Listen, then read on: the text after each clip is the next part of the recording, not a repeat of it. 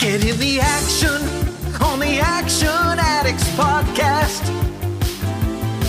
No greater faction than the action movie scene. Get in the action on the Action Addicts podcast. Your satisfaction, action on the silver screen. Get in the action on the Action Addicts podcast. Hello, ladies and gentlemen. Welcome back to the show. You're listening to the Action Addicts podcast, and I'm your host, Scott Wiley. And today, we're going to be talking about Choi Hawk's Time and Tide. We are joined once again by Michael Scott, and we had a great time talking about this particular film. We get into a lot of stuff, and we also go off topic a couple of times, but surprisingly, not like the last time that Mike was on. Most of our conversation is pretty much kept to stuff to do with the film, or at least the filmmaking, because let's face it, Choi Hawk does have a bit of a style. He likes to do his own thing. And this film has a few weird aspects to it that we kind of work through as we're having a conversation with each other. And you will notice that there are a couple of occasions where Mike kind of clarifies a few things that I was a bit confused on. But I also picked up on some stuff that Mike hadn't considered, so we actually do a pretty good job of giving each other new insight, even if it's only about a couple of things. But I think if we can give each other new insight, and if we can give each other some interesting things to think about, you guys are probably going to find a lot of stuff to go away and think about. Or maybe you won't, I don't know, I'm not your dad. You do what you want. This episode was recorded before... Well, it was recorded quite a while ago, actually, but this is the last one before I went away for what has ended up being quite a while to various places on holiday and had people over to stay. So some of the stuff that I say in this episode is dated. For example, there is a point where I'm going to talk about a film's release date as the middle of May. When this comes out, it will be the 6th of June. So, yeah. We are actually at a point now where you might start hearing much more recent recordings. It depends how many I get done in a short space of time. But as it stands, you've actually kind of caught up with me, or I've caught up with myself, however you want to look at it. So at the end, I will tell you what's going to happen next, as always. So stick around till then. But I'm going to throw you over to myself and Mike. We had an absolute blast talking about this film. I'm not going to give you too much of an intro because, in all honesty, you'll see as we go on that we do kind of cover it. We go all over the place. We don't approach this as start to finish, but I think you'll get everything that's really needed. So just go straight into it, and I'll see you at the end.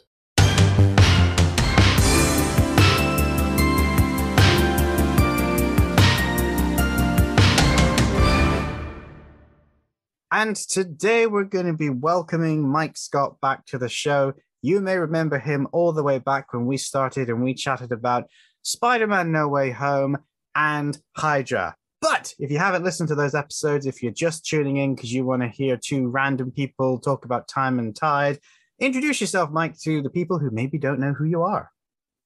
Hi, Scott. I am Mike Scott. I'm the host of Action for Everyone alongside Liam O'Donnell and Vice Victus. We drop typically every Sunday where we talk about action movies.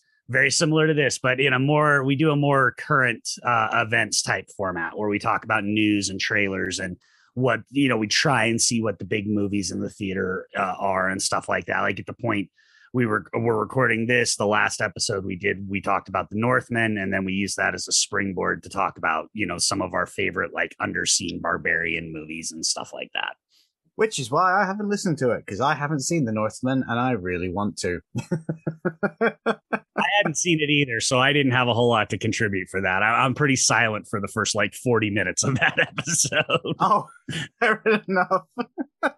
But yes, if you aren't listening to Action for Everyone, you should be, provided that you can keep up with them. That it's a really good listen. And, if you like Scott Adkins films, there's quite a lot of backlog to listen to. So go have fun.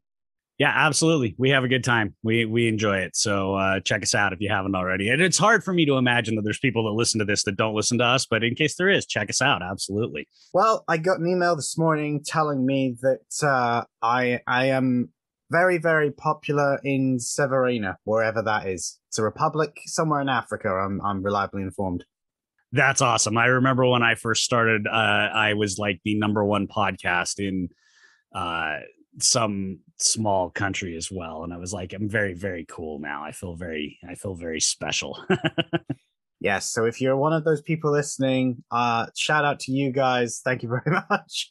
And go listen to Action for Everyone, who at some point your co-hosts will be on this show, but man, their diaries are a nightmare.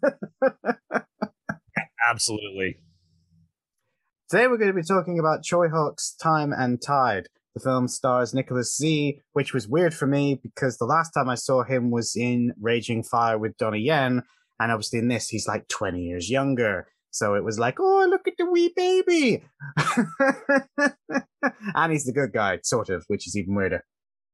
Yeah, that was actually, we'll talk a little bit more about it, but the first time I saw this movie was in 2000, and I actually I didn't like it a ton then because I was coming off of Gen X Cops, where I was man crushing hard on Nick C because he is just like the epitome of cool in that movie. And I was kind of unprepared for the character that he plays in this, which obviously we'll break down a bit. But yeah, now obviously 20 years later, I've seen how much more varied he is as an actor. And so it was much easier for me to just take in that he's playing not this character that I was expecting him to be based on his previous work in 2000.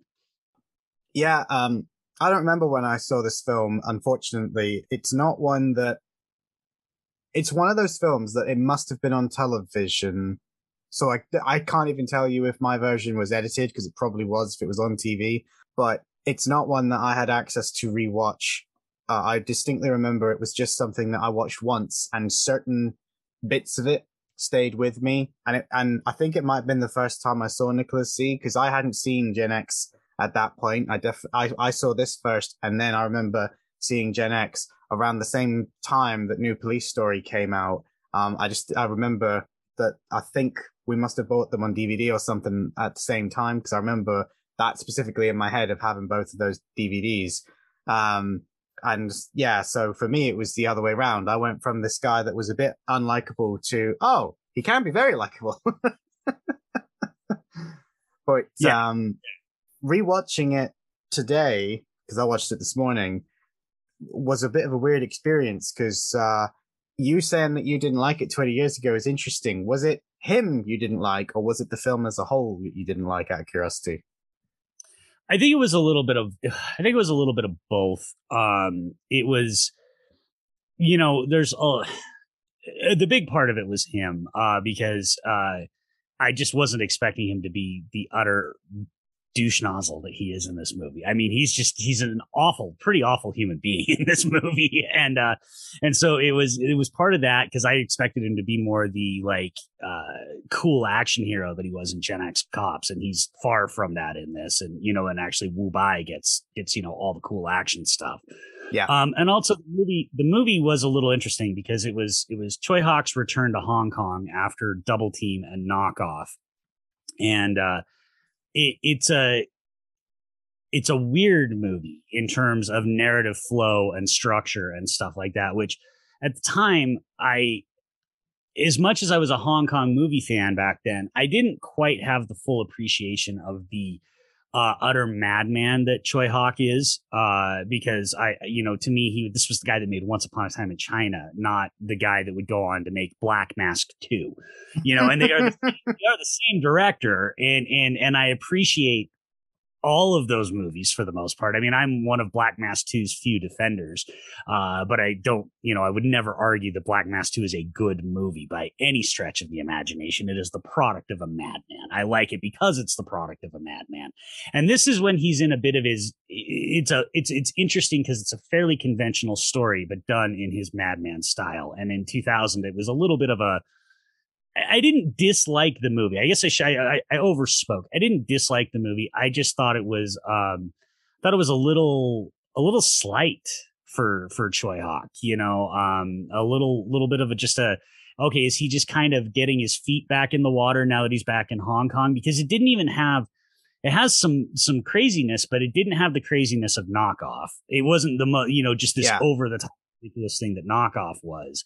But it also didn't have the elegance of something like The Blade. And so it was kind of just this, it was an interesting movie to see him make. Now, 20 years later, it feels much more like a part of his filmography. Like it makes much more sense in his overall filmography. And so I think because of that, I'm able to enjoy it a lot more now, to the point that I enjoy it, quite a bit. But it definitely, at the time, I wasn't quite sure what to make of it. Yeah, I know what I make of it, but rewatching it for the first time in a very long time, I must admit that if you were to ask me what my gut reaction up until the end, when everything just goes crazy, it would be confusion. Because what you were saying about the narrative dissonance and the flow not being great, I would apply all of that to the action scenes as well. There were multiple times when I was like, did my disc just skip? Like, I haven't had that happen for years, but I swear there was something happening, and then all of a sudden it just wasn't. It just froze. And no, the disc wasn't skipping. That's how it is by design. And that takes some adjustment, especially when, like you said, 20 years later, we live in a world where the standard of action is either The Raid or John Wick, and everybody is expecting, this by the numbers standard. This is how you do action now. Everybody else does this. They adapt or they die. And this film is like, nope, I don't care about any of that. I mean, maybe it hadn't happened yet, but even by the standards of the day, nope, don't care about any of that. I'm doing this my way. And some of the shots, especially in the action, is like, that was really cool, followed by, what the fuck was that? Like, you know what I mean? It's like some of it works really well, and some of it you're going, okay, I see what you were doing, but that didn't stand up. So much of Choi Hawk at this point is, to use, the common popular term the kids say now, is about the vibe, right? He's all about the vibes at this point in his career. If you look at his movies now, his big budget mainland movies that he's making, they're much more conventional, like the Detective D movies and Taking Tiger Mountain. They're much more conventional. They've still got his incredibly elaborate creative camera work and all of that sort of stuff, but they're much more conventional. But this period is really an interesting period for him, because he's making these movies up as he goes along. It's not uncommon. It wasn't uncommon in Hong Kong for them to shoot movies without scripts. Yeah. But really shooting movies without scripts. Black Mass 2, there literally was no script. They made that movie up as they were shooting it. This one, I know there was a script, but they rewrote it all the time as they were filming, and cut out scenes and changed characters and did all sorts of stuff, because Choi Hawk basically kind of fell in love with Wu Bai. And so once he was so enamored with him as a screen presence that he completely rewrote the script, really cut down Nick C's part, and stuff to elevate Wu Bai's character Jack. And so again, you do get this very chaotic sort of thing, but that's really, what he's doing at this time. I mean, if you're looking at, you can kind of start with basically Knockoff. Well, Double Team has it a little bit, but then Knockoff, then then The Legend of Zoo, which I think is his worst movie by a mile. Then Black Mass 2. They're all, and even to a certain extent, Seven Swords, which was sort of considered a bit of his comeback movie. I really like Seven Swords. That one was one that really did it for me. I like Seven Swords a lot too. I think that's a tremendous movie.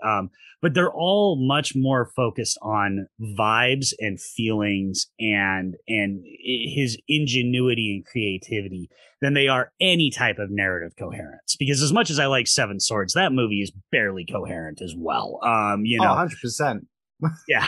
And so this is just a time in Choi Hawk's career where narrative just doesn't interest him. and flow and you know, all these sort of, because he was such a master. You know, it's that old adage, you've got to know the rules in order to break them. And he is such a master. He's such a consummate professional of a filmmaker. I mean, this guy could make the most mainstream, straightforward, technically proficient movie you want. You know, I mean, he was called the Hong Kong Steven Spielberg for a reason. And this was a period in his career where he just didn't seem interested in doing that. He seemed interested in experimenting and kind of just having fun. And it doesn't always make it the best for the viewer, but if you can kind of get on the wavelength and get on the vibe, then I think there's a lot of fun and a lot of entertainment to be had in this period. You were just looking for excuses to just keep saying the word vibe there, weren't you? I was. Bring the youth. Bring the youth. Yeah, no, it's funny actually, because I had forgotten that Seven Swords was around about this time period, because I remember watching that when it came out.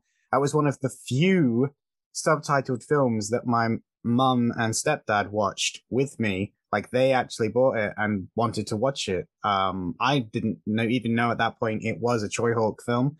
I did, because obviously it said on the front cover, and I was like, oh, I know that guy. And I was like, yeah, we can watch that. And I think for me, again, I'm going off of memory because I haven't rewatched Seven Swords for a while. I might rewatch it and feel differently, but I definitely could get on board with the vibe of that film. But I think a big reason why is because it wasn't trying to be set in the modern day world. The fact that it had a fantasy setting really helped the fact that it just went off the rails.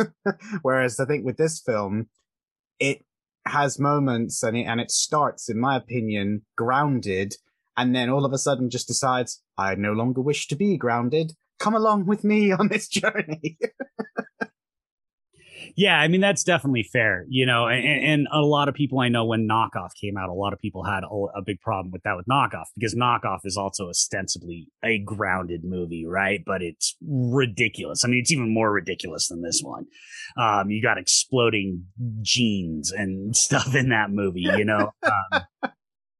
And I know Choi Hawk had a really bad experience on Knockoff, and so I know there's part of it, because there's a lot of things, you know, if you remember the end of Knockoff, it involves Van Damme like sliding around on that boat, and how many of the action scenes in this involve Jack sliding around shooting people too. I almost wonder, and I don't know this, I didn't get a chance to listen to the commentaries on the Eureka disc, but I almost wonder if this is almost like Choi Hawk kind of saying, hey, this is what my Knockoff could have been if Van Damme and the studio hadn't screwed with it. Because there is a sense of that. And there's a bit of a sense of, in a lot of Choi Hawk stuff, a sort of palpable anger. And this one has it. Like, I don't know, he's a very angry filmmaker in a lot of ways. If you go back and look at some of his earliest stuff, there's a real sense of anger in there. And this one, I kind of feel like has that a little bit too, of where he's just like, I'm back in Hong Kong and I'm just making the movie that I want to make, and fuck all y'all if you don't like it, because I'm going to make the movie that I want to make. Yeah, no, I agree. I definitely think you can sense that in this film. The story, the attitude of a lot of the characters, and to be honest, some of the elements of the film itself don't feel like a film from 20 years ago.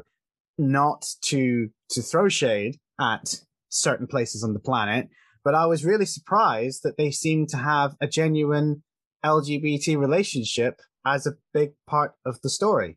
Obviously the two women, and in other places they were more than happy to say that the law doesn't always get things done, so we're just going to do this ourselves and not tell anyone. And it's like, you wouldn't get that in a film made today from China or Hong Kong. Well, because for obvious reasons. But you know what I'm saying? Yeah, no, absolutely. It is interesting. I thought that relationship was interesting because, of course, the implication is that no, she ends up going, you know, ending up with Nixie at the end of it. But at the time, I mean, that was not, and like you said, you wouldn't see that today at all in any movie coming out of China. So, it is interesting.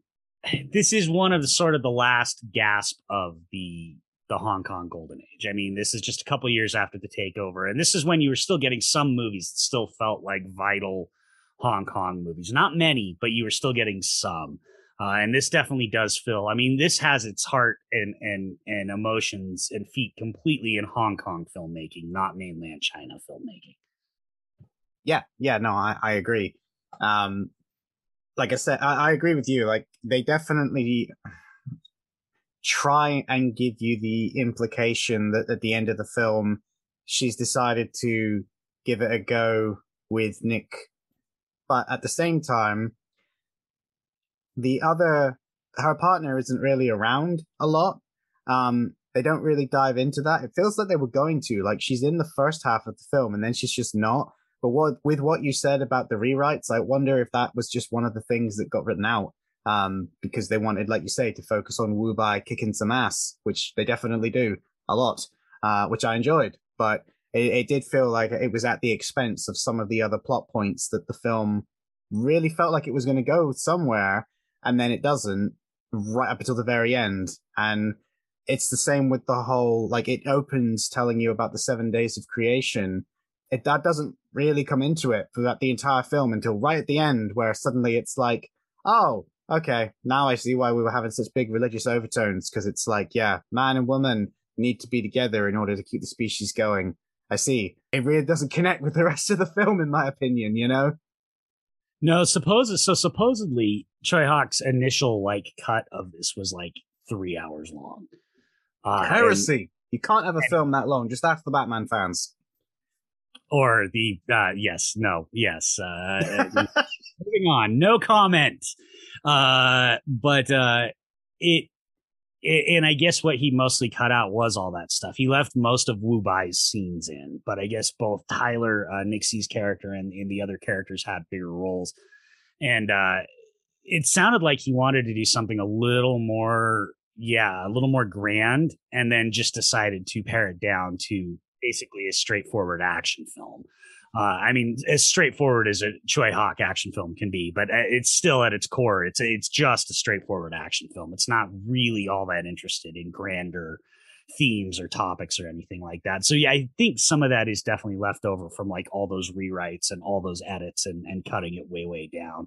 Because you're right, there's a bunch of stuff that just, that whole relationship between Nixie and Kathy Sui are just it feels like there's a lot it wants to say there about being a parent and an absentee father and stuff like that, but it just doesn't really ever get into any meat with any of it, and it kind of wraps itself up a little too tidily for my liking, because she goes from wanting nothing to do with him to all of a sudden kind of being okay with him to getting giggly when she sees him. And it's a little, there's not a great flow there as far as that goes, especially because Tyler remains for the entire movie an absolute worthless piece of shit as a human being. So I'm like, why are you having this turnaround on him? Because he sucks. He sucks all the way through this movie, I guess, until the very end. But yeah. I mean, I wouldn't say he 100% sucks all the way through, because regardless of I'm going to have to back up a minute. So going back to what you said about the fact that she changes her mind, to be fair, she kind of does that right at the very start of the film, because obviously the whole plot point is that they slept together when they were drunk and she got pregnant. But allegedly she's lesbian and isn't attracted to men. So something ain't adding up there. In my opinion, it was just obvious that she's bisexual. It's not a big deal. But like you said, the film was clearly trying to make that whole, is she going to stay with her actual partner or the guy that knocked her up? But then it doesn't really go anywhere with that. But the guy does try to connect with her And they make a point of showing you that whenever he tried that, and her girlfriend beat him up for trying to do something along the lines of actually communicate with them. And so in the end, he just decides that he's just going to give her money, which, all right, might not be the best solution, but there's an awful lot of people out there that get fuck all from their partners that left them with a baby.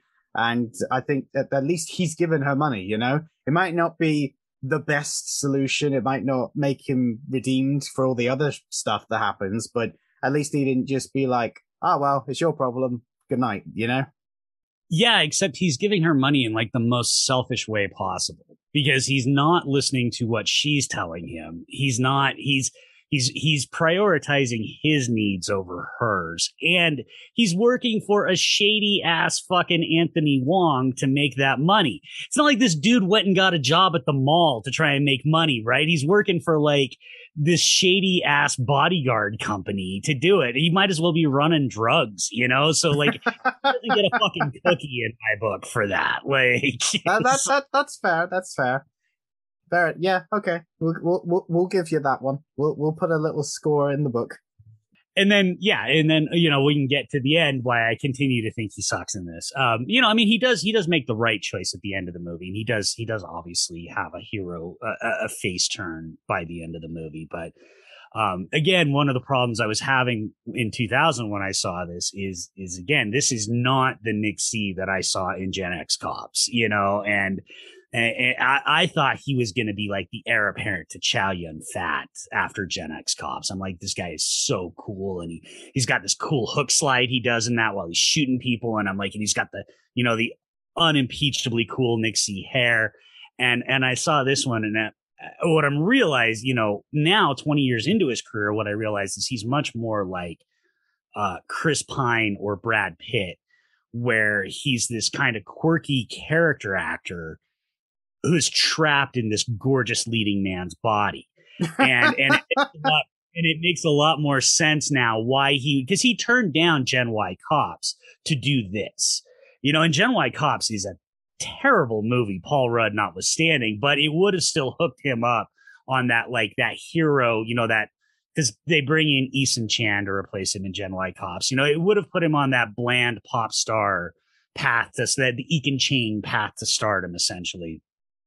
And I get now why he wanted to do this, because he is quirky. He is weird. He does like doing different things with his characters. And so this had to be a much more interesting character for him to play, because he'd already done the super cool hero thing. So why would he not do the kind of, you know, his character in this is exactly the type of character Anthony Wong would have played 15 years earlier. You know, in a movie, if this had been made 15 years earlier, he would have been played by Anthony Wong. And I get that now. I appreciate that now. And so I think he's, as much as I think the character is unsympathetic, the performance is fucking aces in this. I think he's great in this movie. That's good, man, because as everybody knows, aces go places. Hey, I'm probably never going to get to talk about the weird ass comedy films that the Aces and the Five Fortunes did on this show, so I got to get my references in somewhere. I'm sure you can get somebody to come and talk to you about those movies. Lots of people like those movies. I will tell you, I am not the guy that you want talking about those movies. I do not enjoy most of those movies. But to be fair, it wasn't so much about getting someone come on, because if there was a film that I genuinely want to talk about, I'd just do it by myself. It's more the fact of are they really action films? Yeah, I mean, I guess it depends. You know, certainly I think you could talk about at least a couple of the Aces Go Places as action films. And, you know, if you wanted to talk about, I mean, I think you could do the Lucky Stars trilogy. Absolutely is. I plan to do the Lucky Stars trilogy. Again, it's my show. I'll class them as action films. I mean, the first one, Winners and Sinners, definitely. The other two, it's martial art films, but it counts, man. It counts. It's like this film. It's like Time and Tide. I wasn't sure if originally whether or not I was going to do this one, because although the front cover really makes you think it's a Nicholas Z with a gun. It's like you said, Gen X cops, like New Police Story. No, it's not. Yeah, but I mean, I think that, I think that the shootout in the apartment complex in the middle of that big, the reason people remember Time and Tide is that set piece in the middle of the movie. And that in and of itself, I think makes it an action movie. And that is, man, that is a motherfucker of a set piece. I mean, that thing is just everything that Choi Hawk does. We are all over the map on this episode. It was funny when Matt was on and he was so structured, because Matt's always so good at that, being so structured when he comes on a podcast. And I'm like, I'm not. I am all over the place. To be fair, I can work with both because I have incredibly detailed notes that I took as I was watching the film that go in order. So I don't care if people jump all over the place or want to go in order. I can match either. However, I do find it funny because I think for this film, going all over the place works because the creator of this film didn't care about following a narrative flow. So why should we? Go where you like, Mike. Yeah, and I mean, honestly, it's like if you haven't seen Time and Tide, there's nothing to spoil here because it's a most bog standard. Like the actual like synopsis of the movie is really pretty basic, right? Like, former assassin is found by his old team. He's now got a pregnant wife. He's got to protect her, take out his old team. To do that, he ends up teaming up with this guy who is trying to take care of a pregnant woman that he knocked up, who's kind of a small time loser. That's it. That's the movie. Boom. There you go. There's the movie. Basic, straightforward. There's nothing. It's how Choi Hawk makes the movie that makes it what we're talking about here. Yeah, I 100% agree. I'm sorry, I just picked up the case because I was curious because you described him as an assassin, and I was like, they don't say that on the back. Do they even say who he is? And they describe him as a disillusioned mercenary. Mercenary. I should have said mercenary. They're really mercenaries, not assassins. I should have said mercenary. I want you to go back to your point about the big fight sequence, that the explosive action sequence. But I must admit, I really struggled with the what are they and who they are. Because again, like you say, the first half of the film really builds everybody up, but it also kind of goes all over the place. And like the angels and Wu Bai, I didn't make the connection what was going on there because it was so hard to follow. Because like you say, Nicholas Z is the main character, but he's not. And I was just kind of like, hang on, is this Nicholas Z's character? No, it's not. Why are we here? What are we doing? I'm so lost. And then it was like, oh, this guy's the other main character. Because at the beginning, I was like, surely it's the cop, given that it's an action film, that must be the other main character. And it's like, no, she's bugger all to do with it. She's just gone pretty much after the first 20 minutes. So well, I was like, sorry, that's one other thing I just wanted to throw out really quick is, why is Ah-Jo, why is Kathy Sui's character, why is she even a cop? What does that even have to, like, why make her a cop? Because that has absolutely no relevance to the plot whatsoever. And then she quits anyway. So it's less relevant. What she does doesn't matter because for whatever reason she decides, I'm not doing it anymore. Yeah. Sorry, I didn't mean to cut you off though. Go back to what you were saying. No. That was my point. Is like Wu Bai and the Angels having a connection didn't click with me until obviously they meet and then get picked up. But that's like quite a ways into the film. And then this is a me problem. But then they start speaking a different language and I was totally lost. Like, am I supposed to know that these guys know each other? Who are they? Because I was just lost by this point. I obviously did piece it together as it went on, but there were so many points where I've just written in the notes, I don't know, man. And it's like, once it all came back together again, it was kind of like, okay, I understand now those other bits. But I feel like if you tried to show this film to the average moviegoer, they wouldn't get far enough. I think a lot of people would check out by then because, like you said, if you don't pick up on the vibe, if you're not feeling it, I just don't think you're going to make it to the massive, huge spectacle at the midpoint stroke the end. Yeah, and it definitely, this is one of those movies. This is not a movie that I would necessarily use to introduce somebody to Hong Kong cinema. I think this is, I mean, certainly there are Choi Hawk movies that you could use to introduce people to Hong Kong cinema. I mean, Once Upon a Time in China is a great gateway. 100%.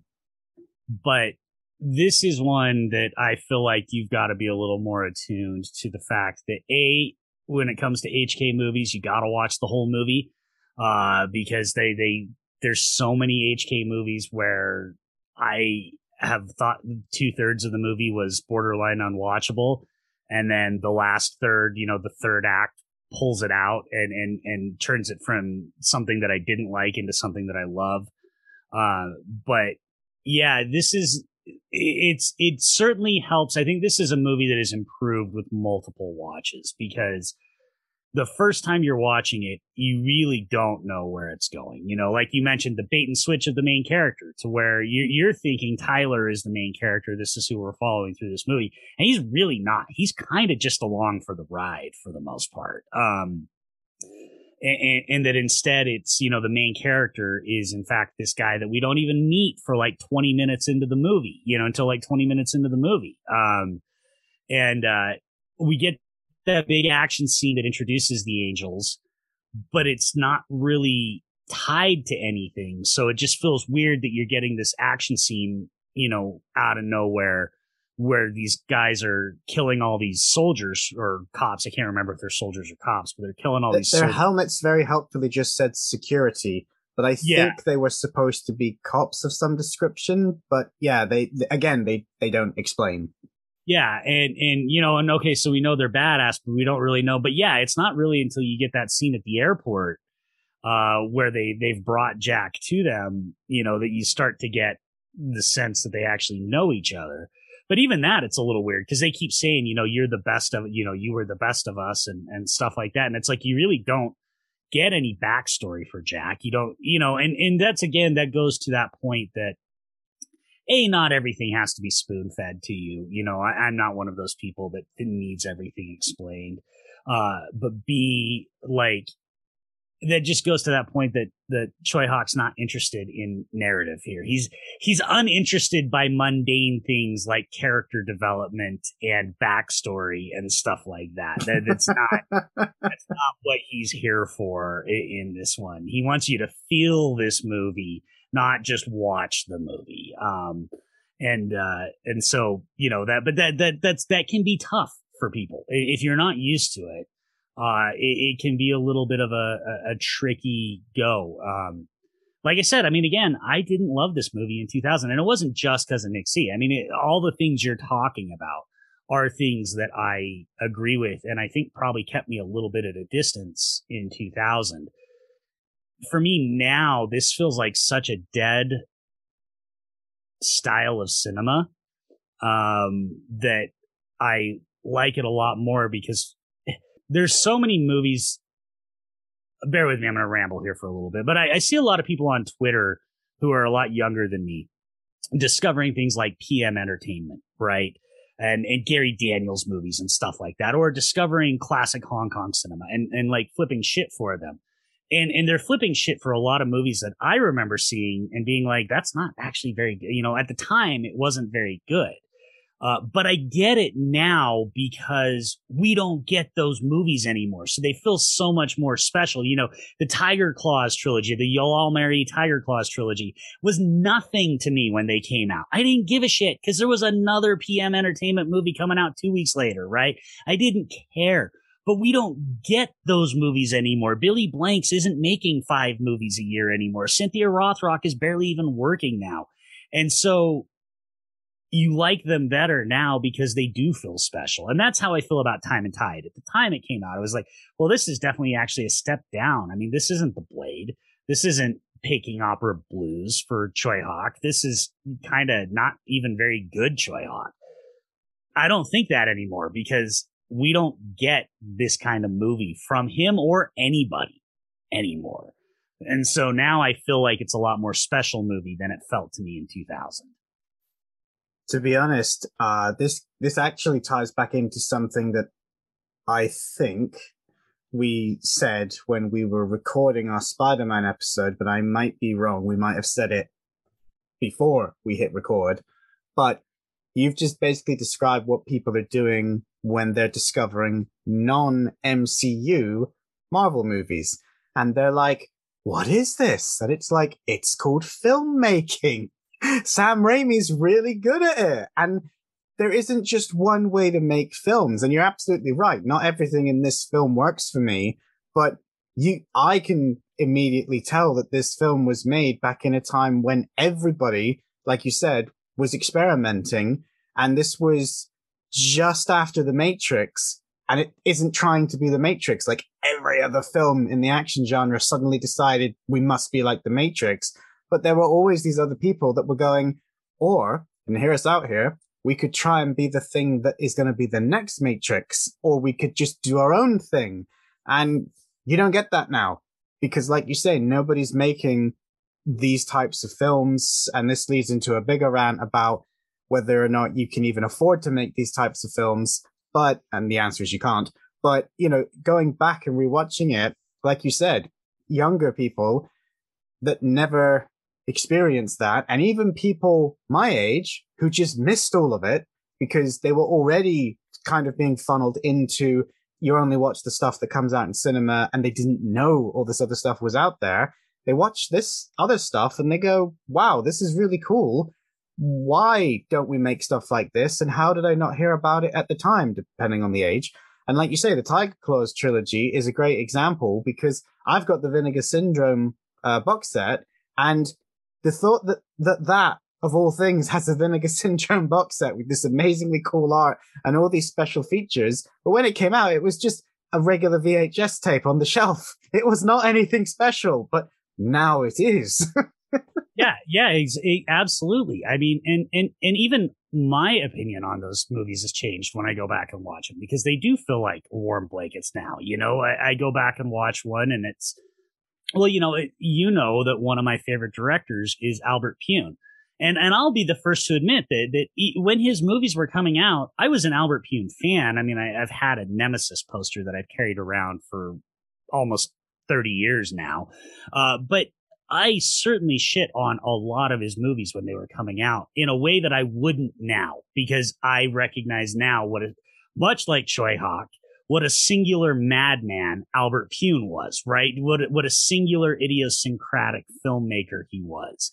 And so Time and Tide does like soften those edges and does give us perspective on things that we maybe don't have, and this is why it is sometimes important to go back and revisit movies, because the movie doesn't change, but you do.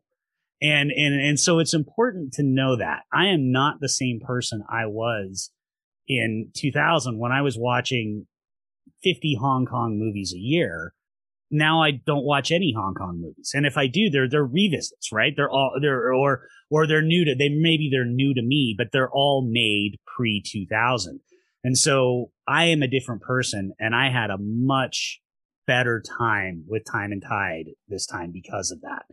Even though I do still think it's a mess. I tweeted last night, it's not even it doesn't smell my top 5 of Choi Hawk movies, but I still think it's a banger pretty much, through and through. Yeah, I saw those tweets, and your top 5 is pretty much my top 5.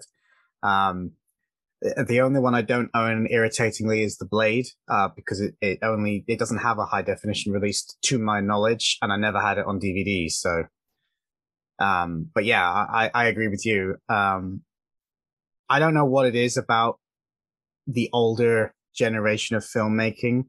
In fact, I'm going to go slightly off topic now. And my dad had a long period of time where he was off of work because of the stuff he had going on. And he actually went on Netflix and found My Beloved Bodyguard, or The Bodyguard, depending on where you are. But it's a Sammo Hung film.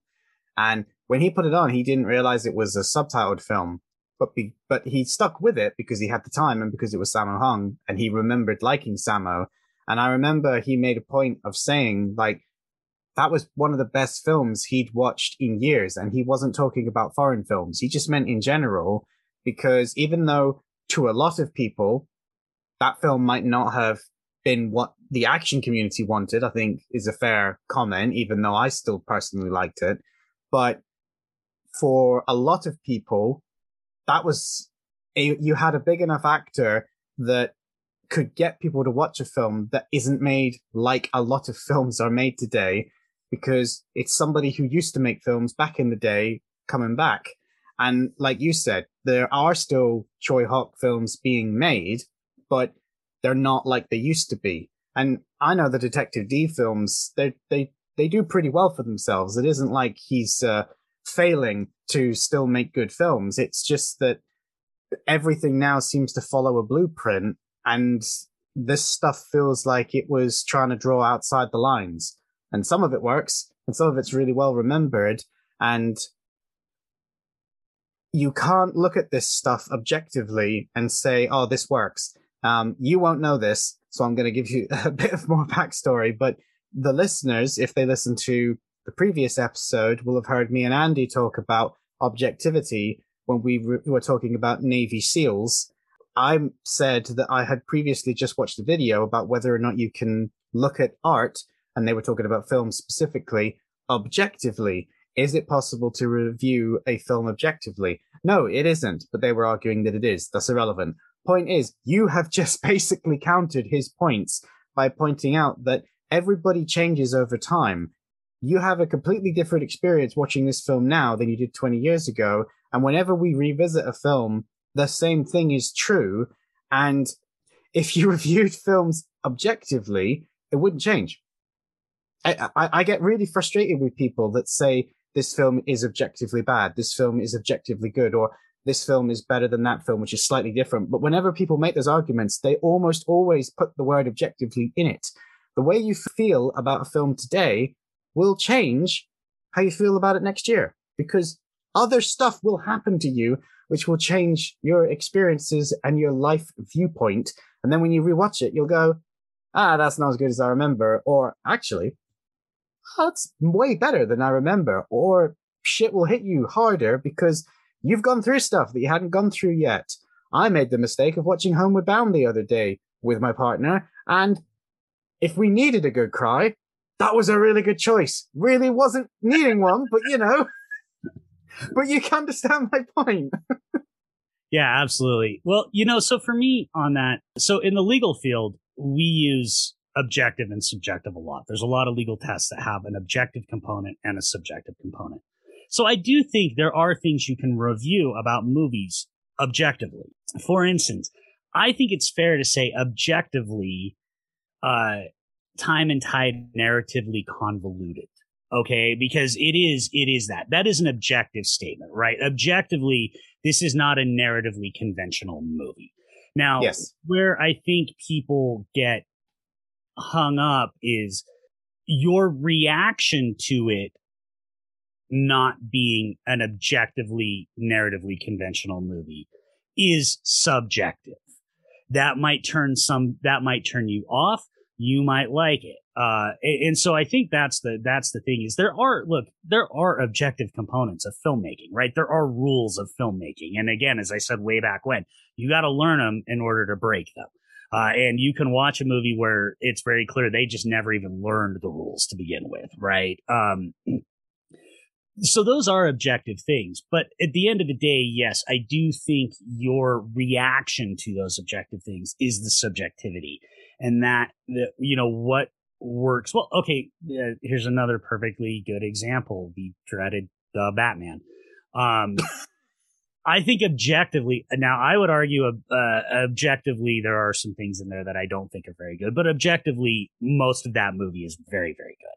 Very, very competently constructed, right, in terms of filmmaking techniques.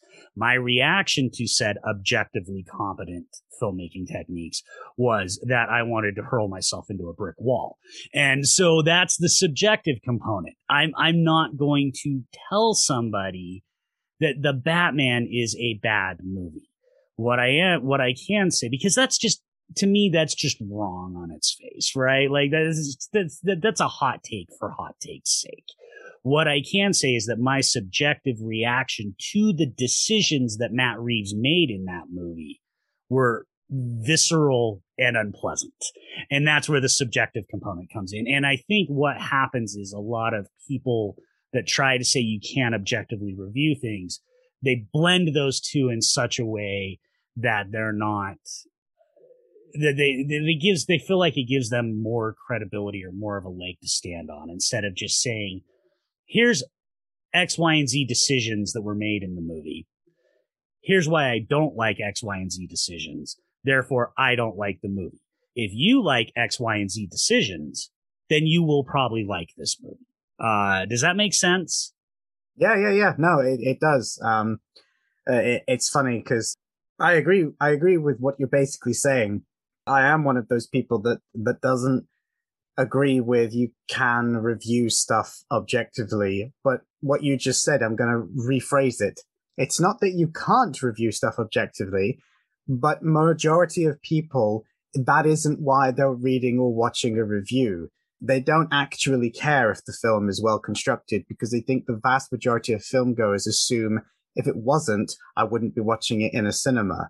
They want to know about all this other stuff, and all the other stuff, like you just said, is the subjective parts. I hear so many people, once they get a film degree, man, it's like, I want to talk about color grading, and it's like, I'm sure you do, but I promise you, nobody cares that hasn't also gone to film school. And it's those sorts of things that I feel get lost in translation sometimes.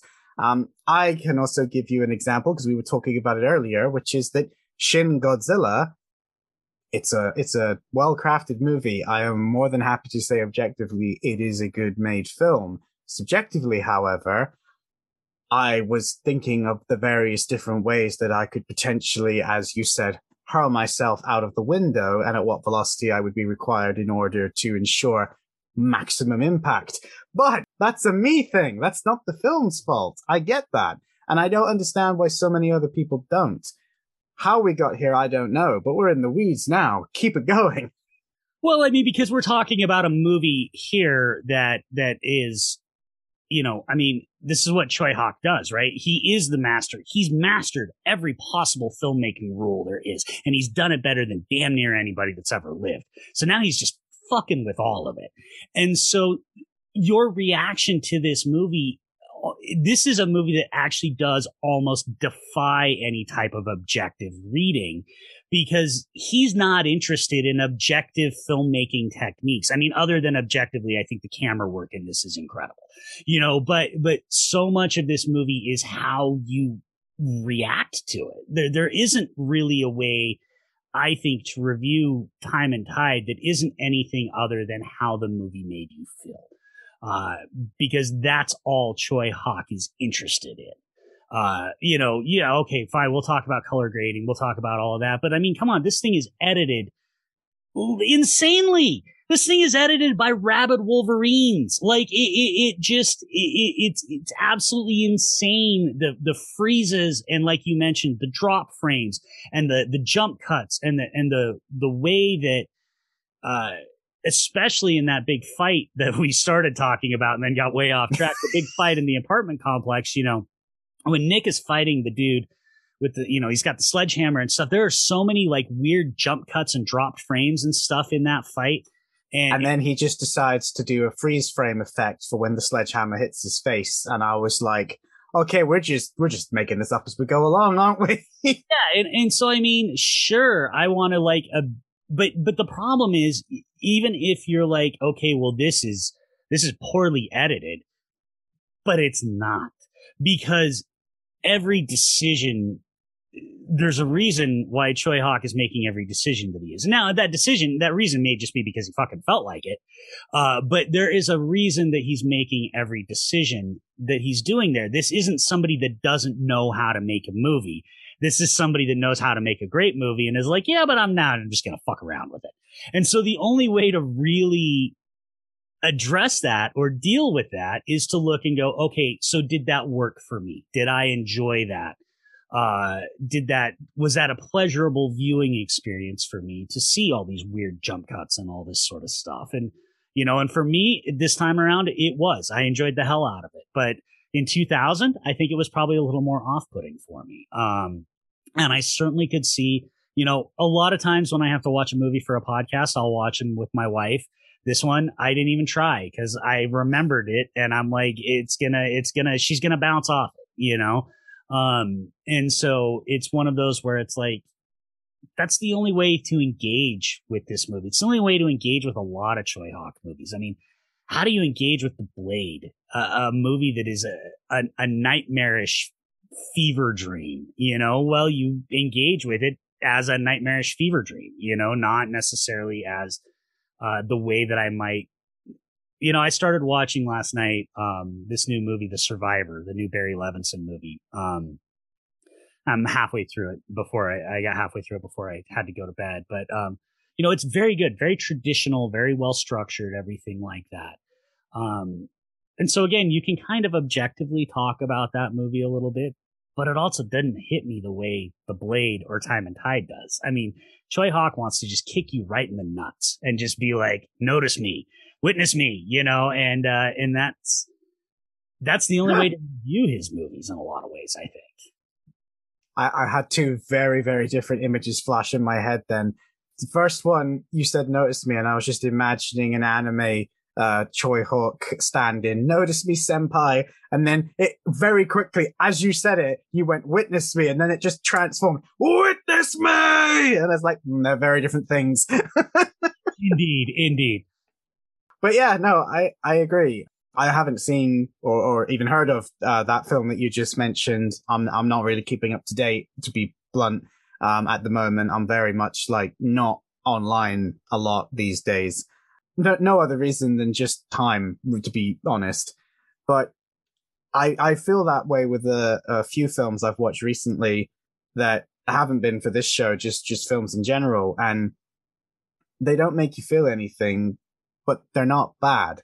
And I've always said that that's the worst thing a film can do. And if I hate a film, I can talk about it, and I can tell you why. Like Shin Godzilla, I put out a tweet that was just trying to be funny, and it is funny, but that ain't why I dislike the film. There's other actual reasons that I could sit and have a conversation about. And if you like it, like most people do, that's fine. It's just not what I want from a Godzilla film. I want to see two monsters fight each other and beat each other up. I know the humans don't stand a chance. It's a giant monster that can shoot atomic breath.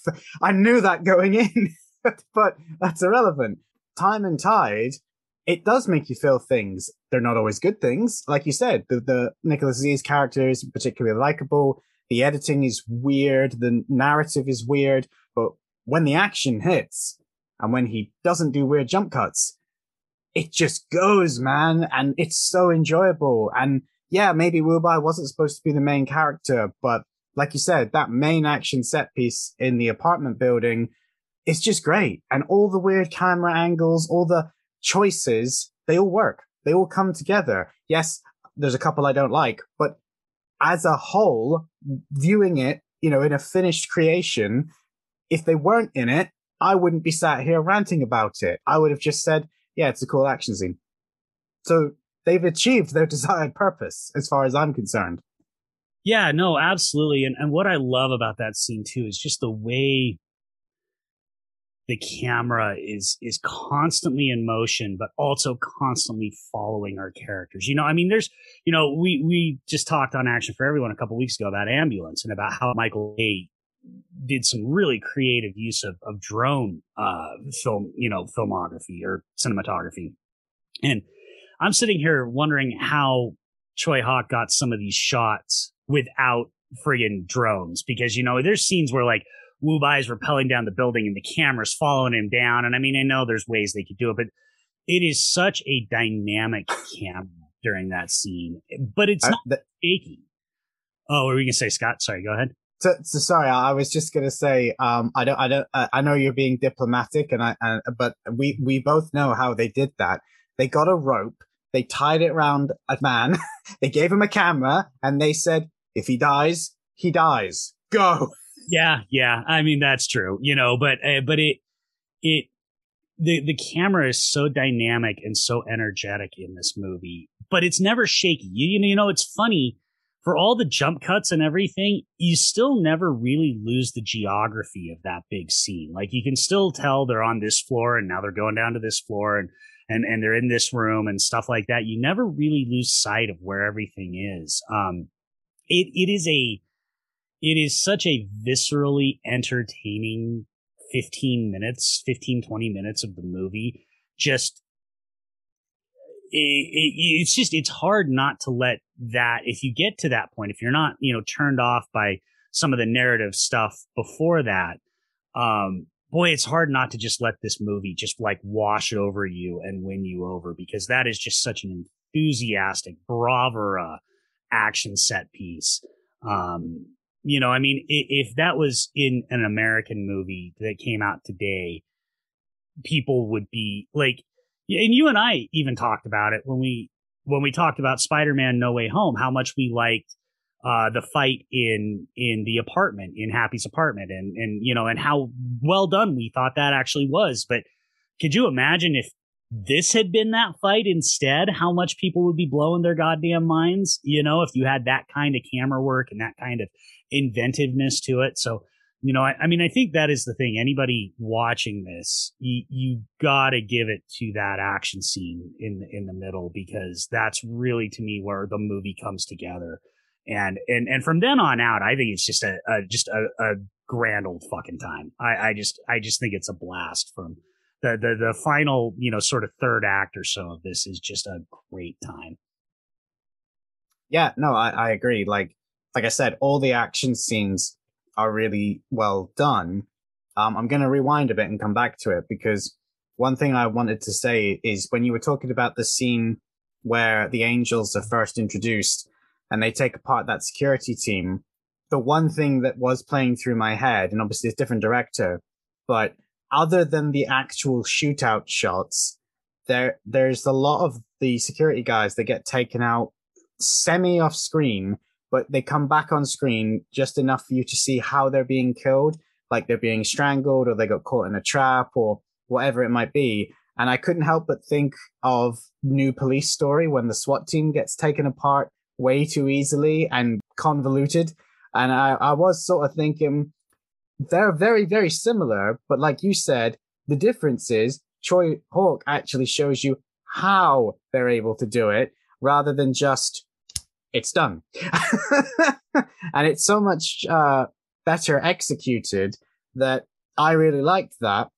And then when we come to some of the other fights, because there's some hand-to-hand fights in between before we get to the big fight, one of the things that was throwing me off is that they felt weird. And obviously we've already said that some of the camera angles were weird, but that wasn't what was doing it. I realized afterwards that unlike almost every other action film I think out there, even though he's OTT with the action, it's highly stylized and it's not trying to be realistic. He didn't give them any sound effects or any music for pretty much all of the fights until at the very end. Then all of a sudden the whoosh effects comes in, which is just weird because then I really noticed them. But for most of the fights, all of the hit effects are really subdued. There's no sound effects at all if shots don't connect, and there's no ambient sounds. It's just two guys flailing at each other or flailing at multiple people. And I realized it actually kind of makes you uncomfortable in combination with the camera movements being weird and the edits being weird. And like you said, you can follow it, but it also kind of gives you this really weird sort of dizzying effect of, I know what's going on, but at the same time, I feel like I don't. And it's like, yeah, kind of like how the character's feeling right now, because he has no clue what's going on. And being in a fight isn't a nice, clean cut spectacle like a lot of Kung Fu films make it out to be.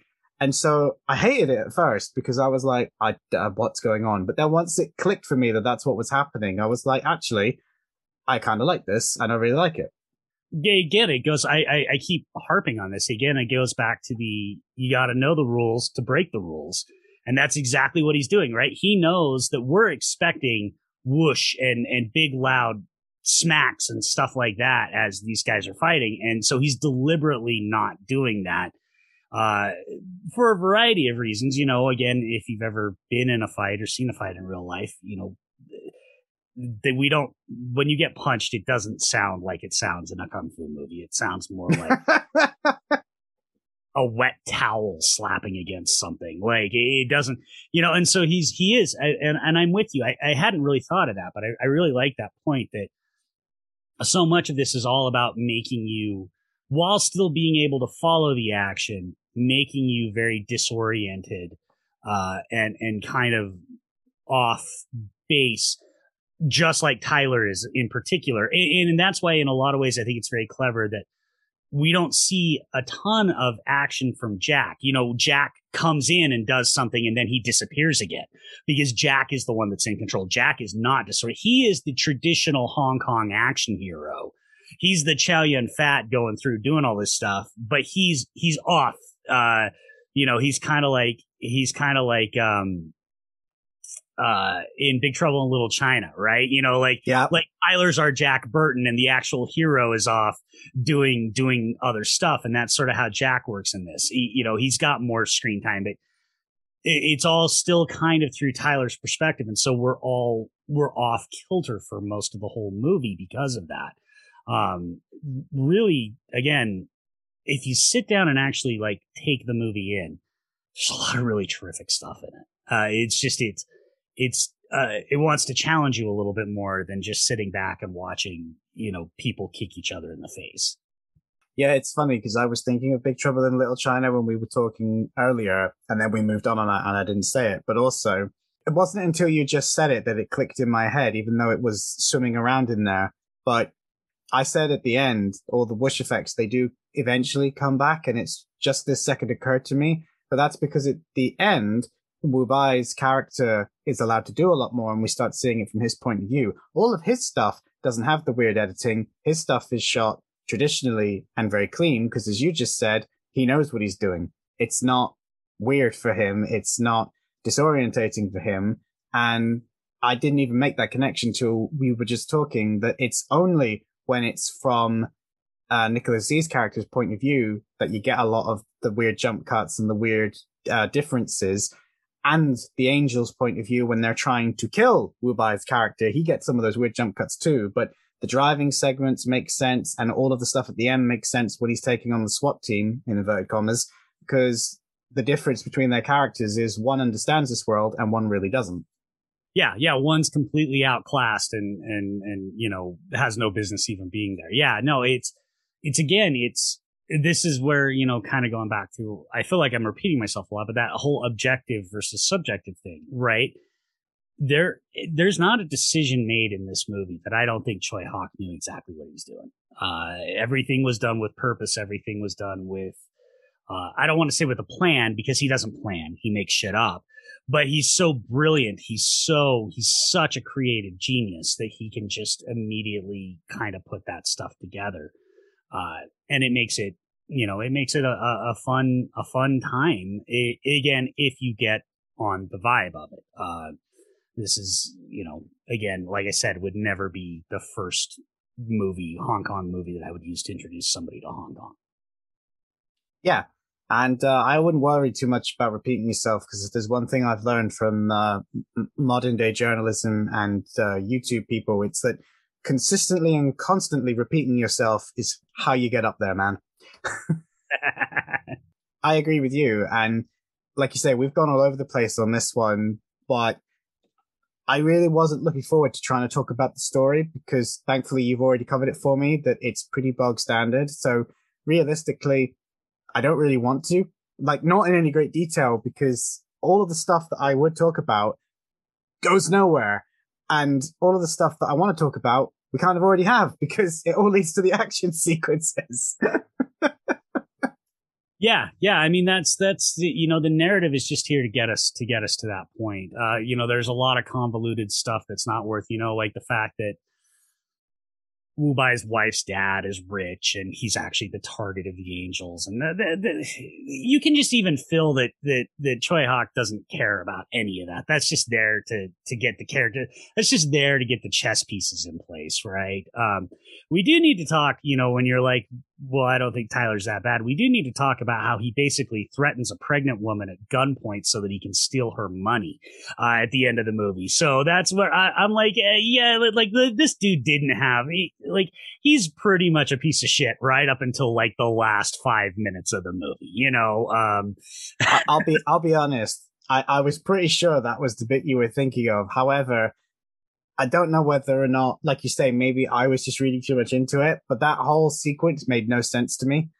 And I agree with you. I didn't understand why he was doing it, but it's so weird because he does that, but then he ends up protecting her, and it turns out her husband was there the whole time, and now he's like, we have to rely on our friend. And I'm like, okay, so did you know he was also going to show up? Because it feels like you planned for everything else that's happening.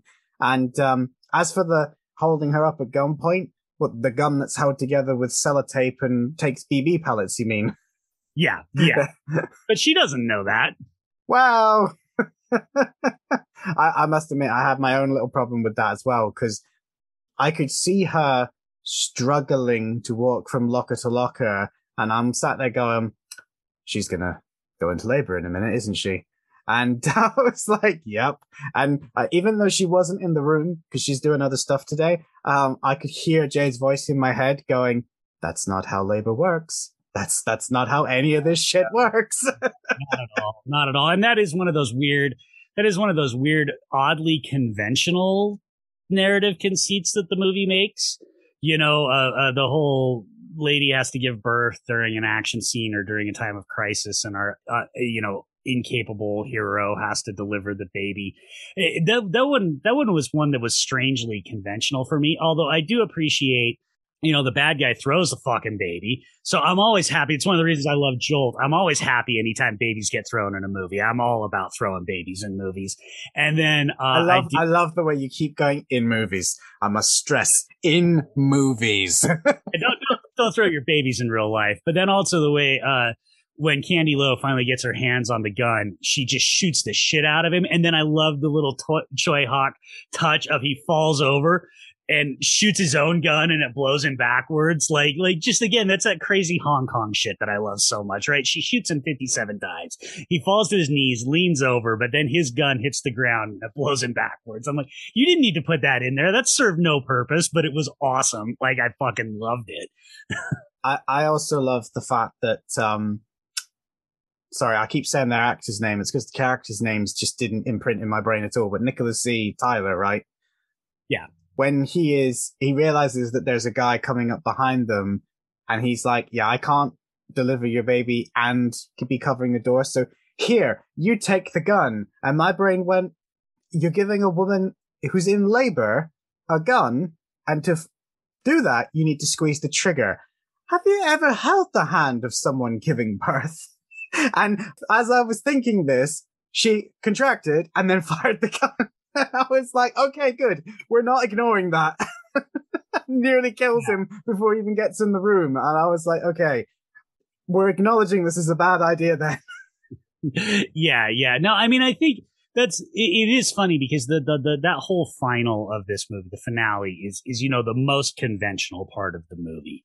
And like you said, I think that's by design because, again, Nick C's starting to get more comfortable with what's going on in this situation. And then Wu Bai is now becoming our perspective character. So everything kind of settles into a more conventional filmmaking style and narrative and stuff like that. But I still think there's a lot of pretty fun stuff in here. I do also like the way our final bad guy gets, I can't remember his name, but finally gets killed, where Wu Bai, hits the grenade back at him and stuff. I thought that was pretty clever. I actually have a note about that because I wanted to know why the grenade has a power-up sound effect that sounds suspiciously like the night goggles from Splinter Cell. You know, that bing.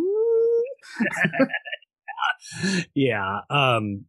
But yeah, it goes into a much more fun kind of a vibe here at the end, even though it's more conventional. But I did think the whole having to give birth thing was ultimately, it's ridiculous. But we've seen it in 1,000 movies before, and it just is. It is what it is. So one of the things that starts in the apartment complex but carries on when they get to the train station. And I don't know if it would be done today. If it was done, it wouldn't be done in quite the same way. Because the only other film I could think of that really did this was Jack Reacher, the Tom Cruise one, not the series. And that is that they really don't care how many civilians get killed or caught in the crossfire. The amount of kids that get killed in the apartment, and then like they kill the security guard by accident in the train station, but then after that they're like, oh well, anyone else who gets in the way just gets in the way, and they just drop bodies like it doesn't matter. And whilst I liked that because they're bad guys or mercenaries, they wouldn't care. So many films wouldn't do that because A, it would cause so much controversy, but B, most of them just wouldn't have the balls to do it. And the only other one I could think of recent-ish is Jack Reacher, where they have the sniper scene at the beginning of the film, and it's really, really like hard to watch because of how they film it.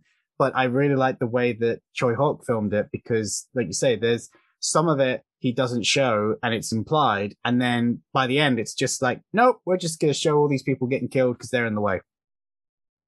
Yeah, no, I had totally forgotten about the scene in the apartment where the two kids on the skateboards get killed. That was sorry, but it's not even just that, because before the kids on the skateboard, there's the old man with the sniper, and he's got that little boy, and he's sat on his bunk bed, and then he gives him a lollipop, and then he pulls out his pistol, and the scene then changes to the sound of his gun firing, and then you have the two on the skateboard. So they kill so many kids in that sequence. Oh yeah, no, it definitely doesn't pull any punches as far as that goes. And yeah, like the train station, battle, they take out an entire SWAT team basically. There's definitely a lot of collateral damage in this movie that you wouldn't typically see in an American movie. Certainly one being made today. That would be a big no-go. Yeah, I did find it funny because that SWAT team was just, they went from being really inept to suddenly understanding what was going on, which I liked, but it did make me chuckle that the guy completely loses contact with Charlie team and is just like, oh, well, wait, what? And then later on, when he finds out that they were ambushed, then suddenly he like wants updates every 3 minutes and he gets all this stuff organized. And I was just sort of like, where was that 10 minutes ago when you lost contact with them?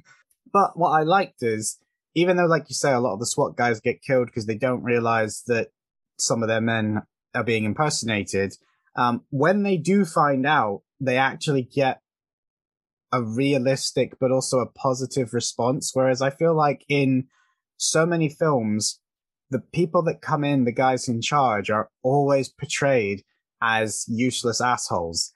And the most obvious one that comes to mind is Die Hard, where every single person that comes in who's supposed to be the guy that's going to come in and fix things just makes it 10 times worse. And the SWAT guy starts off as one of those people, but then when he gets new information, he doesn't just rigidly go, no, I'm sticking to what I know works. He goes, situation's changed, we're changing tactics, and actually adapts to the situation. And as I said right at the beginning, this is one of those things that, again, you wouldn't see in a film today, is sometimes the law isn't enough to keep people safe. So even though he's already caught Wu Bai's character, he's like, here's a gun, please go do what you're really good at and see if you can save as many people along the way. And I just don't think that anyone would be brave enough to do that these days, Yeah, no, I don't know either. It's definitely, and certainly even in mainland China, they couldn't do that, because the cops are all in mainland China, right? Raging Fire just tells you that, as much as I love that movie, but that wasn't, Donnie's a cop in that movie. He's not, and it's a similar situation. He's being told, go finish it up, but it's being told that under the color of law, not like this one where the SWAT guy literally says, the law's not enough here. These people, what they can do. Go do it. Go stop them. yeah, I thought that was, I thought, well, and and you get the nice little touch of him saying, well, I can only give you, the best I can do is give you 3 minutes. I thought that was pretty nice. But yeah, it definitely, again, it feels like a dying gasp of a dying genre and a dying industry. And I don't mean dying gasp in a bad way, but this is kind of one of the last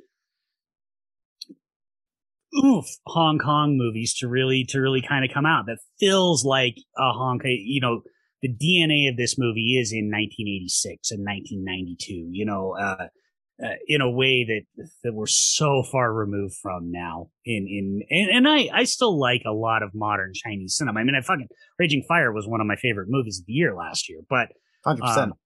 We're so far removed from, again, when movies like this were coming out 2-3 times a week. And not to be fair, Raging Fire was an anomaly. It's not like Raging Fire was one of many. That was so huge because it was like the first time a film like that had been made so well in a long time, in my opinion. Yeah, no, absolutely.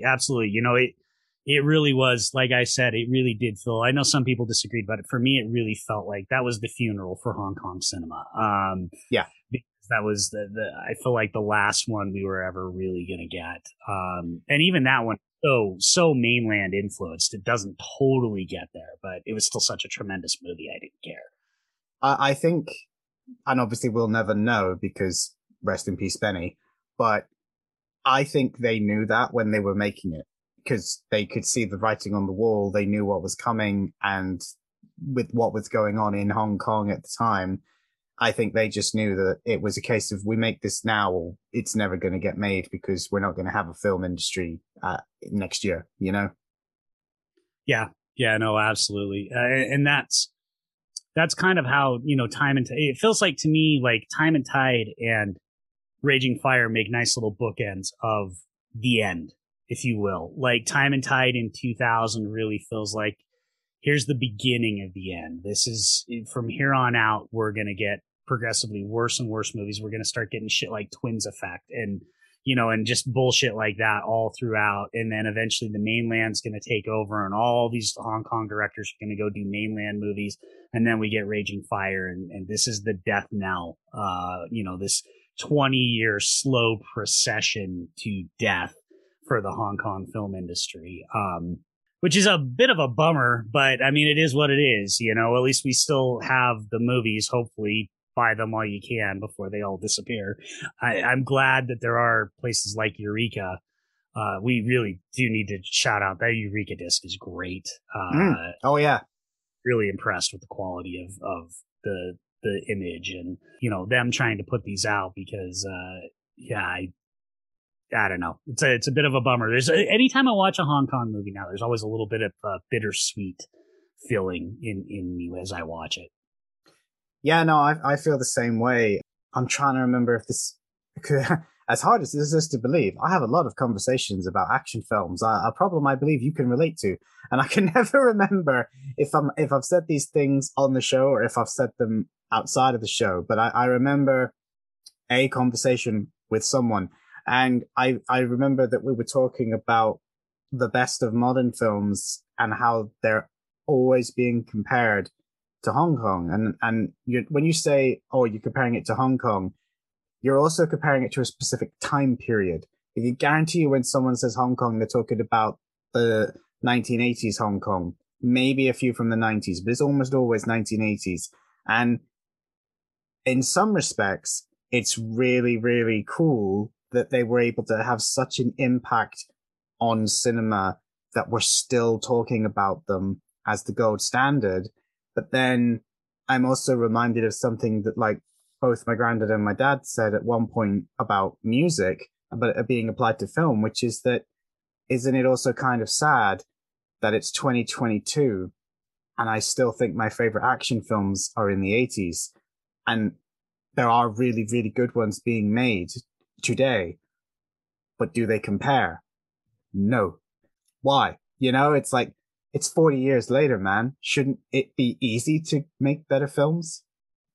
Well, I think the problem is yes, but also, like you said, it's a specific time and it's a specific confluence of circumstances. You know, the French New Wave, the Hong Kong Golden Age, you know, these are New Hollywood in the 70s.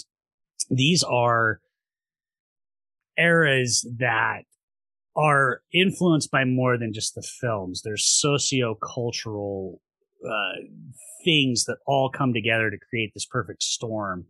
I mean, I honestly, we do kind of have one. You know, certainly I think the Korean New Wave of the 2000s was one, although the Korean cinema's gone a bit of a different direction. They've pulled back from the wild over the top action, and they've gone more sort of, in terms of their action movies, the sort of more gangster drama, you know, type serious films. But they all require more than just talented filmmakers making movies. They require things in the outside world to allow all of these things to happen. And we've had some that have tried to spring up, but they've fallen apart for whatever reason, probably because of infrastructure. You know, I think of Thai cinema in the late 2000s, starting with Ong Bak. But then the Thai film industry is a dumpster fire. You know, they never were able to expand in the way that Hong Kong was for a variety of reasons. And unfortunately, their leading man, Tony Jaa, decided that the only way to get out of some bad contracts was to go be a monk for a few years, which pretty much killed the momentum of both that industry and him, unfortunately. Yeah, and you know, and that's because the studio that he worked for was, you know, they were awful. I mean, they would routinely blacklist people. It's a whole big bad thing, you know. Oh yeah. Indonesia looked like it was going to take off, and it still is. But again, it's a small country. The thing that made Hong Kong so unique was they had a lot of money and not a lot of money, but money and people. And so part of what also made that such a unique period was just the sheer proliferation of movies that they were making. They made you know, if you sort of consider, just even look at the John Woo era, so 86 to 92, basically. If you look at how many goddamn movies they made, it's insane. And so that also helped. And that's just not something that's ever going to be replicated now. You know, you're just never gonna see an industry make that many movies. I guess technically you could, and that's the one area where we've got it now is South Asian cinema. You know, they make that many movies a year, and those movies are breaking through, breaking out. You know, you guys talked Master, but obviously RRR has been a very big global success. So that might be the next sort of one that kind of for people. I also think sticking with the South Asian group is they also have something that I think helped make Hong Kong great, which is that they had competition. There wasn't just one monolith studio deciding everything. You know, you had Golden Harvest, you had the Shaw Brothers, you had a lot of independent random labels that would come up, but they were constantly competing with each other to get the best directors, to get the best actors, to get the best stuntmen. And I think the same thing is happening with Indian films, as Matt said in our episode a couple of weeks ago, is that you've got all these different groups, these different film styles, these different dialects with their own little culture, that there's always going to be that competition to be better than the guy down the street. And I feel like a lot of the places you just mentioned, and even the big place, they don't really have that. They can do whatever they like or not, because no one's going to come along and compete with them, and they know it. Yeah. You know, I mean, especially that's, you know, one of the common complaints with mainland China movies is because they're all government run now, basically, you know, and here in the US, it's the same. I mean, that's the problem we've got, right? Like it or not, the MCU and Disney are the big, there is no realistic competition for Disney at this point. And so you're not getting, and, you know, the budgets are just getting slashed and cut and destroyed on stuff. I mean, you know, but that's a whole different conversation for another day. Yeah. When we talk an indie movie or something, but Yeah, it's hard not to watch these movies and feel, I've never been one of those guys that's like, oh, they don't make them like they used to anymore and stuff like that. But because I think a lot of times that's just a very boring way of saying, or a way of saying that you're boring and you don't seek out new stuff.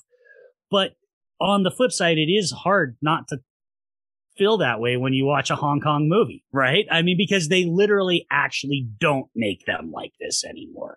And so it is a dead genre, or dead industry. And now we have DNA and Disciples and stuff, but it's not the same. The closest we get is almost like something like Mission Impossible, which is a $200 million blockbuster, but at least Tom Cruise is still trying to kill himself, Yes. So, I don't know. Anyway, but yeah, it's kind of about, I feel like, sort of all I have left. Yeah. No, I was gonna say, like, we once we finish going off topic, I was gonna say that brings us to an end. I will, however, just before we go, say I agree with you that they don't make them like that anymore. Like, I've said it, and yes, you can definitely apply it. But I also feel like there are people in America, in India, who still channel the spirit of those things. And I think the main difference is that when indie films in America or Europe even try and do it, they get nowhere. They get tiny budgets, nobody watches it, and then the people that do watch it, me and you, we might like it, not always, but we might love it. But a lot of people will just say, well, I don't see why you're all raving about it. And I'm going to give an example here, which is Arc Exodus with Johnny Young Bosch. No, that's not comparable to a Hong Kong film. But so many people that did watch that were like, nah, it's okay. I don't see why you're raving about it. And it's like, we're raving about it because it was made for 30 grand. Like, find me something else that was made for that tiny amount of money that's comparable to any indie film of the last 10, 15 years in the quote unquote action genre. And all the people that used to make those sorts of indie films that were in the style of that are now going over to India and being their action designers or their choreographers or their coordinators, whatever it might be. It's like Vlad Rinberg. He's a great example. He spent forever trying to do that sort of style in American films, and now he's gone off and done a really big Indian film quite recently, I believe. And he's been doing a lot of... Yeah, Eric Jacobus went over there and did the choreography for The Man Who Feels No Pain. Same thing. Yeah, exactly. And all of those people, I think, they're just going where the audience are at the end of the day.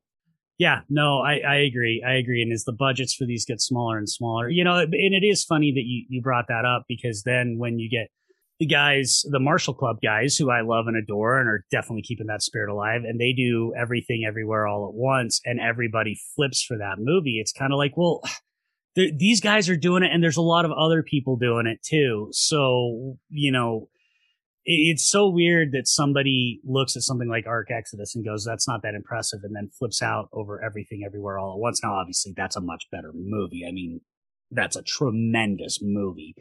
But in terms of the action, flipping out over the action, it's all one. It's a small community. Like, if you elevate one, like, elevate the others, because there's not that many people doing this style of action anymore. And a rising tide lifts all boats as long as we let it, I agree. I can't comment on Everything Everywhere All at Once because, for some unbeknownst reason, the UK was not one of the markets that got a distribution when they first released. We have one now. It's like the middle of May, I think. But obviously, I'm doing my damned hardest to avoid any and all information about said film, because loads of people saying it's really good. And I was going to see it anyway because I love Michelle Yeoh. But it just really, really winds me up that I still have this problem all these years later. Give me a release date, damn it. I hear you, man. I hear you. Trust me. That's why I didn't want to say any other spoilers, but I don't think it's a surprise that the Marshall Club guys did the choreography on it. But no. I'm really happy that those guys have been getting a lot of exposure. I'm right, I think, in saying that they were involved in Shang-Chi as well. Yep, they were. In fact, Andy Lay was the, I don't remember the characters.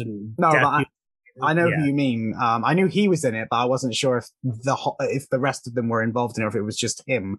But obviously they were in the Paper Tigers as well, which I really liked. And they've just seemed to have built up to a point now where they're starting to get not mainstream appeal, but I feel like they're one big film away from getting it, you know? Yeah, absolutely. And this one is definitely gonna blow some doors open for them because it's kind of this year's little indie movie that could. It keeps making a bunch of money and everybody really seems to love it, myself included. Again, no spoilers, but I absolutely flipped shit for the movie. I went in kind of expecting to hate it, not hate it, but to bounce on and no, I loved it. I think it's a tremendous movie. So I'm excited for you guys in the UK to finally get it. And on that bombshell, I think that's going to do it for today, folks. I think it's safe to say that we both recommend Time and Tide. It is a weird film. There's no doubt about that. And objectively, it's well made. And subjectively, we both vibe with it. But I don't think it's for everyone. But I think if you're willing to give it a go and you've never seen it, I'm very, very sorry that you've listened to us talk about it with having no clue what we're going on about. But if that's your thing, I hope you enjoyed it. And I say you should go and check it out. You can get it from Eureka. You'll be supporting a label that needs it and is releasing so much good stuff at the moment that I'm actually struggling to keep up with them. Whereas once upon a time, they were only releasing like 1 or 2 films every now and then. Now they seem to be releasing whole handfuls of films all the time. And it's like, I love it, but slow down, please. Yeah, absolutely. They're especially here in the US because I have to import them all. So they cost me a pretty penny when I have to get them. So I was actually really happy that they announced that Arrow is releasing their Running Out of Time set here in the US as a US release. So I don't have to import that one. Exact same set. It's just going to be distributed in the US by Arrow. So that makes me happy. But yeah, I second recommend it. Support Eureka. It's a great disc. And yeah, check out Time and Tide. Yep. And with that, I'll hand you back over to me to tell you what we're going to be talking about next week, if there's any follow-up required, and anything else, really. I don't know, because I'm predicting the future at this point. Later, guys. Hello, ladies and gentlemen. Welcome back.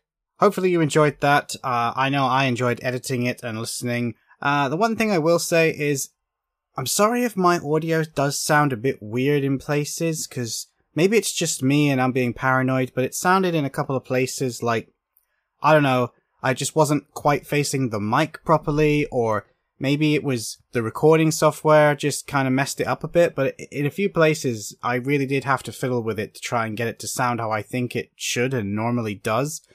But maybe that's just me, which is why I said it at the outro and not the intro, because I didn't want to put that thought into your head before you listen to it. So feel free to let me know if you thought it was bad or if you think I'm just being paranoid. Thank you once again to Mike for coming onto the show. It was an absolute blast. We always have fun time whenever we talk about films, and it's always nice to have people on that no matter what is going on in the real world, no matter what things people might be dealing with, you can always have X person on and you know you're going to have a great time talking about films. Most of the guests that I've had on, especially the repeat guests, they fall into that category. That's why we have them back, and, you know, the fact that they're free and available. Some people I am trying to get back that haven't yet made a return, but trying to sync up schedules, man, it's a challenge. As I said in the episode, both Vice and Liam, who are his Action for Everyone co-hosts, have both been trying to sync up our schedules to get them on this show. One day we will make it happen, and I'm very much looking forward to that. But it is not going to be next week, because next week there won't be a guest. No, it's going to be just me like it was for the inaugural episode of Conan, and I'm kind of excited that it's going to be just me again, because I haven't done it for a while. I really, really wasn't expecting to go this many episodes and not have a problem getting a guest. When I first started the show, I really didn't know how much of a response I would get in terms of having people on. And the more I thought about it, and the fact that this is kind of the end of recordings from before we went away, I was like, this feels like a good point to have a solo episode, and the film that we're going to talk about is actually a film that I talk about in this episode, or more specifically, Mike talks about, because it is going to be Everything, Everywhere, All at Once. I did see it in the middle of May, and I've watched it again since then, this week in fact. I fully agree with Mike that this is a fantastic film, and I can't wait to talk about it. And the thing is, the more I thought about it, the more I'm like, you know what? I think I've got a lot to say about this film. So much so, in fact, that I'm just going to do it myself. And, you know, every now and then I will probably do that with certain films, and I'm really looking forward to talking about it. So I hope you'll join me for that one. I find it so funny when I was listening back to this to edit that me and Mike were talking about it when I had already decided that that was going to be the next one. I haven't filmed it yet. So, I always say filmed, I mean recorded. I haven't recorded it yet, so I will literally be doing this in the future at the time of recording this intro, which is why I'm like, there are no more episodes at the moment. I am literally going to be making the next batch over the course of the next week, but maybe this time I won't go quite so crazy, so you won't have quite so many episodes that feel like they were recorded a long time ago. But we'll see. If a handful of people all suddenly start getting back to me that they're free next week or the week after, I will probably be in the same position where I have like 8 episodes ready to go real quick. Either way, guys, I hope you are looking forward to next week's episode, and I really hope you enjoyed this week's. It was an absolute pleasure, as always, to talk to Mike. I will see you very soon. Thank you for listening to the very end. Take care of yourselves, and I'll see you in the next one. On the action